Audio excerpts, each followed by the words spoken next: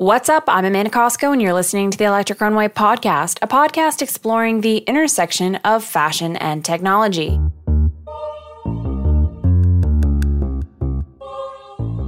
Welcome back to the show. All over the world, the climate crisis is on everyone's mind. Last week, millions of activists and concerned citizens took to the streets for a global climate strike, urging leaders to take meaningful action towards curbing catastrophic climate change. So what does this have to do with the fashion industry, you may be asking? Well, a lot, actually. It's widely known that fashion and apparel manufacturing is the second largest polluter in the world next to oil and gas.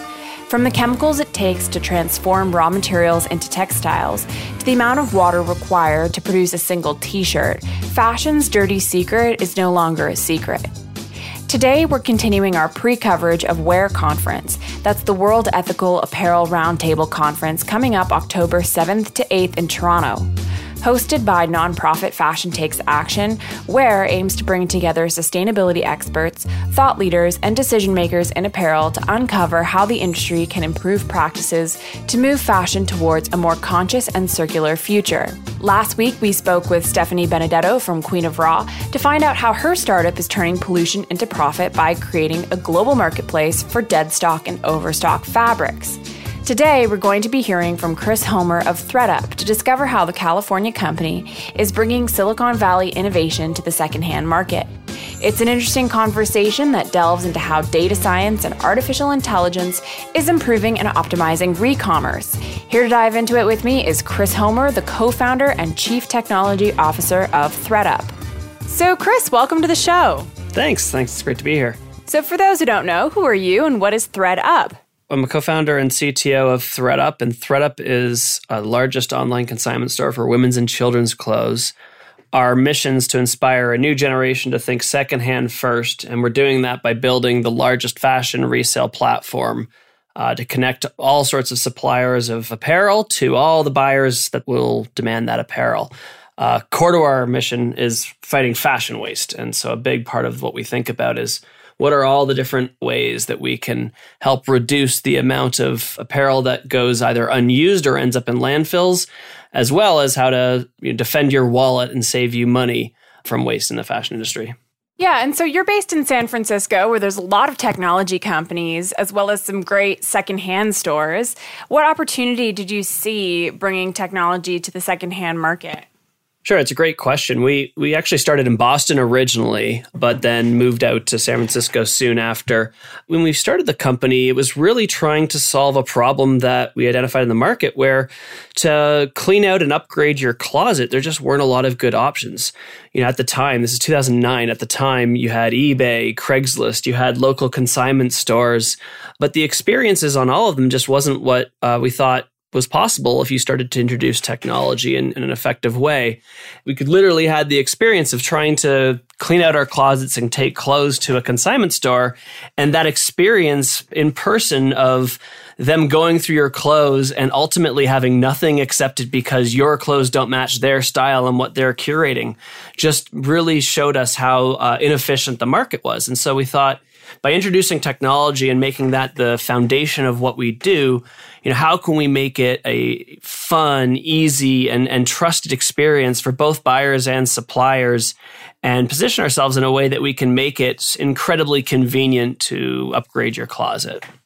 It's so interesting. There's a consignment store in the neighborhood where I live in Toronto, and every time I bring some bag of clothes or every time I see other people bringing bags of clothes, everyone's always really kind of shocked at how discerning they are. When they go through your clothes, you're thinking, oh, great, I'm going to make all kinds of money off of my gently used items, and then they end up selecting one or two things, and it doesn't make you feel the best. No, I think that's exactly right. And that's the experience we had is the job, the way we think about it is like the job our suppliers, our customers are hiring us to do when they supply to us isn't just to make some money, it's to clean out. And when all they're taking out of 20 items is 2-3 items, they're just making it very hard for you to clean out in a sustainable, eco-conscious way. And so, at our core, we think of ourselves as an operations and logistics company, if the backbone powering how this resale market can scale. And so our goal ultimately is to be able to accept everything and find the appropriate home to maximize the value for the supplier. And for some items, there isn't much dollar value left, but at least you've cleared it out and found a place where you've cleared it out in a sustainable way. And for many items, there's an incredible amount of value. And so for us, the unique challenge of that from a technology standpoint is really about the fact that every item gets essentially treated as unique. And so from a technology standpoint, that's been a big focus of what we've invested in, is be able to handle any item that comes through our doors. And so there are a lot of resale services available on the market, including Poshmark and Depop. What do you think makes ThredUp different? It's a huge market and a growing market. The resale market we expect to grow from a $24 billion market now to doubling in 5 years to close to $50 billion. And so there's a lot of opportunity for many different businesses to solve problems for customers. The way we think about ourselves is we're the broadest and largest in terms of our ability to accept anything. And so you've got Poshmark, you've got The RealReal, there's different players that are out there, but what they bring to the market is certainly different. So The RealReal, for example, is handling mostly luxury goods. And so what they accept is a very narrow set of inventory. We can accept everything they accept and everything else. When you think about Poshmark, it's peer-to-peer. And so what we realized early on as we were founding the company and figuring out what the right service was to offer is when you do peer-to-peer, you really narrow the selection of suppliers, the types of suppliers that are going to engage repeatedly and over multiple years with your platform. And, for us, what we want to be able to do is serve everybody in the US, everybody that we go to eventually internationally. So the way we think about ourselves is solving almost a different problem than some of the other players. And so the experience is different too, as I understand it. With ThredUp, you get a kind of bag to fill, and then you get paid up front for that. Whereas with Poshmark and some of these other services, you kind of have to babysit your items in their electronic life and make sure that they eventually find a home, and you don't actually get paid until you sell something. Do I have that right? Mostly. We actually changed recently to pay on sale. So what we found is that suppliers would rather be paid a little bit more, but be paid when the item sells rather than getting a smaller amount up front. And we did that through some experimentation around learning what the preference was. But in total, your characterization of the bag, and it's got a FedEx label on it, and you don't pay a thing to send us to clean out the clothes, to get them out of your house and clear space in your closet. You don't pay a thing. That comes to us, and then we inspect them, photograph them, tag them, put them online, and sell them, and try to maximize the value for you. You don't have to babysit the item through the process. You can if you want to. There's prices you can adjust, and you can ask for it back if you decide you're not going to sell it for what you want. You do have control, but the vast majority of our suppliers come to us for the convenience of just simply trusting us to take care of the process for them. Yeah, and for people who are coming from the technology side of things rather than the fashion side of things, who might not know about the kind of sustainability challenge that we're facing, some people might think, well, why not just donate my clothes to the local Value Village or the local kind of charity? So what's the problem with donating? In and of itself, there's no problem with donating. We actually allow you to request a bag that's a donation bag, where you can do that if you prefer to support a cause rather than earn a few dollars yourself. What I would say is that most donation programs that people are familiar with, like the drop boxes that are in parking lots or at different buildings, most of those have a significant amount of overhead.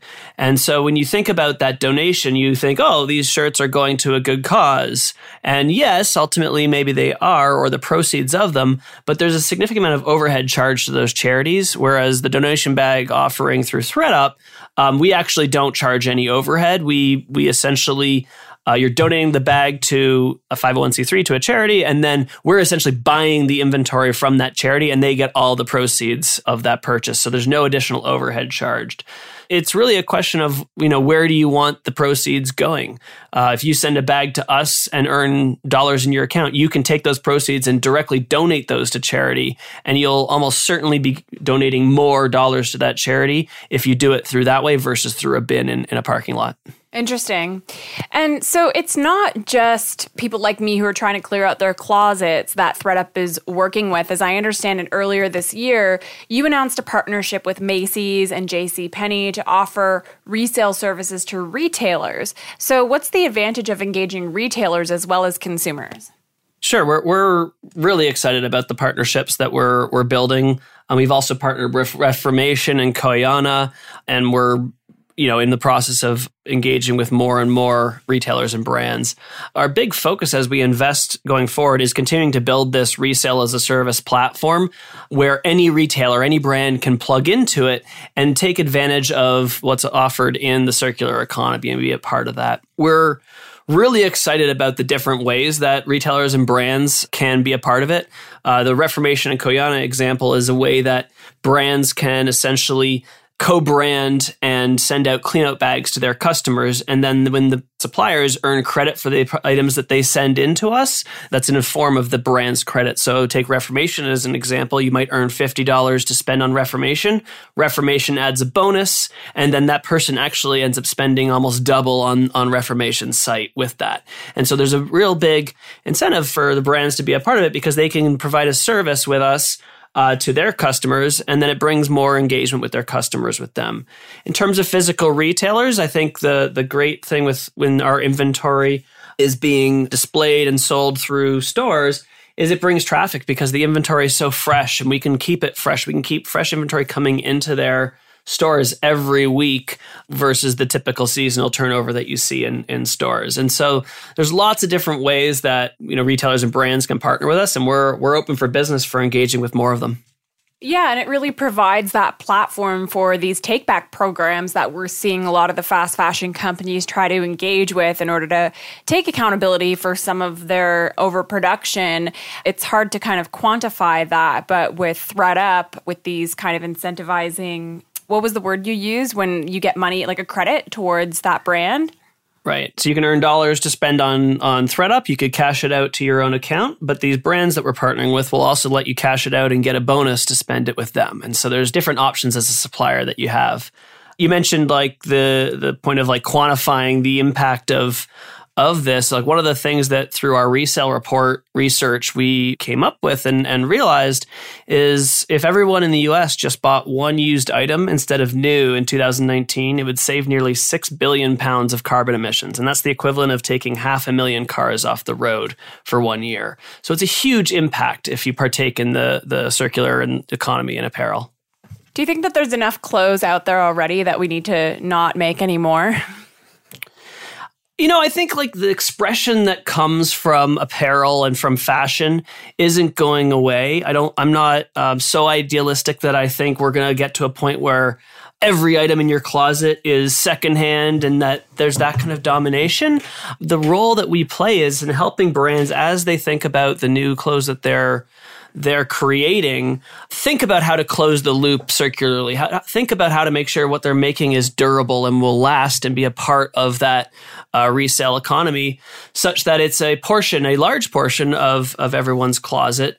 And in terms of are there enough clothes out there, there's plenty of clothes out there that we don't need to keep pushing new as the only solution. But I think of it as secondhand being a key portion of everyone's closet, not the only portion. Yeah, absolutely. So recently you made another interesting announcement, and that's that ThredUp is using AI to find homes for the clothing on your platform. As someone who's been interested in AI and the fashion industry for a really long time, I have to ask, how are you engaging AI? We, at our core, are a data company. So when you think about the vast amount of data that we've accumulated from all these items that we process, we'll process our 100 millionth item this fall.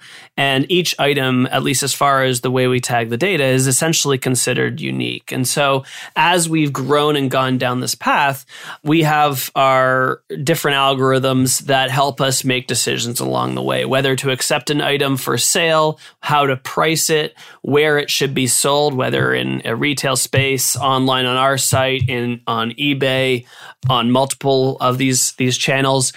We have a number of different algorithms helping us make those decisions and judge the viability of the products. pricing is something that is also driven by these algorithms that help us predict the value and the likelihood of sale of an item and try to maximize value for suppliers. Interesting. And do you think in the future you'll be able to provide interesting data to retailers saying like, black t-shirts are an item that often get recycled or donated or, this type of thing so that retailers in the future can make better design decisions?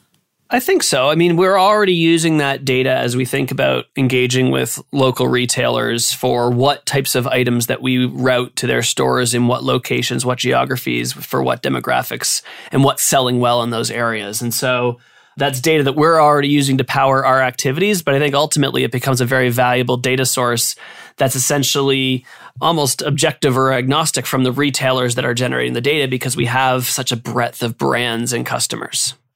Yeah, and we're talking to you from Canada right now. You're in the U.S. Are you available only in the U.S. or how far is ThreatUp's reach? It's a good question. So today we are primarily in the U.S., although we do accept customers for buying and then we will ship to Canada. We definitely have talked about moving into Canada and moving further internationally, but it's not on the near-term roadmap right now. Okay. So we've talked about AI. Are there any other emerging technologies you're excited about when it comes to making the fashion industry more sustainable? Definitely. I think one of the things that we're definitely excited about is some RFID technology that we're working on to essentially allow us to partner with brands as they create their lines and then have every item essentially tagged and identified and partner with them in a way that perhaps we can actually do something like a buyback guarantee. And so customers that they are selling to realize the value of that item and can realize it back as they're done with it. So I think that's one where I think it'll really unlock the ability for people to easily participate and then for a partner like us to be able to facilitate those brands plugging into the resale economy. I think another area that's pretty exciting is, back to the AI question as well, is the technology that we're working on to be able to use the imagery that we're generating to extract information like the categories and attributes, to use that and how it matches into things like the pricing and sell-through algorithms, and also to then personalize the journey for the customer. It's a huge task for our customers if we just give them 4 million items on the site and expect them to wade through them. And so using those technologies to keep advancing how we have the breadth of selection, but then narrow the journey on the site or in the mobile apps such that it's easy and convenient to actually find the gems that you're looking for as you hunt. It's really interesting. The first point that you made, I wanted to ask you to elaborate on that a little bit. With the RFID tags, it's a really interesting concept because if you're buying a luxury handbag, let's say, you know that baked into the cost of what you're paying for it is that you'll be able to get money back for it down the line if you're done with it. Let's say if it's a Chanel handbag. The same isn't true for your average pair of jeans or t-shirt. So with the RFID tags, there is a big opportunity of there, I think, to have clothes enter the Internet of Things, and so that we can kind of track and manage them as they kind of continue their life. So I guess it's more a comment than a question, but that's a very exciting area. Yeah, I think that's right. And, time will tell how much, value gain comes from it in terms of the value that you can recover.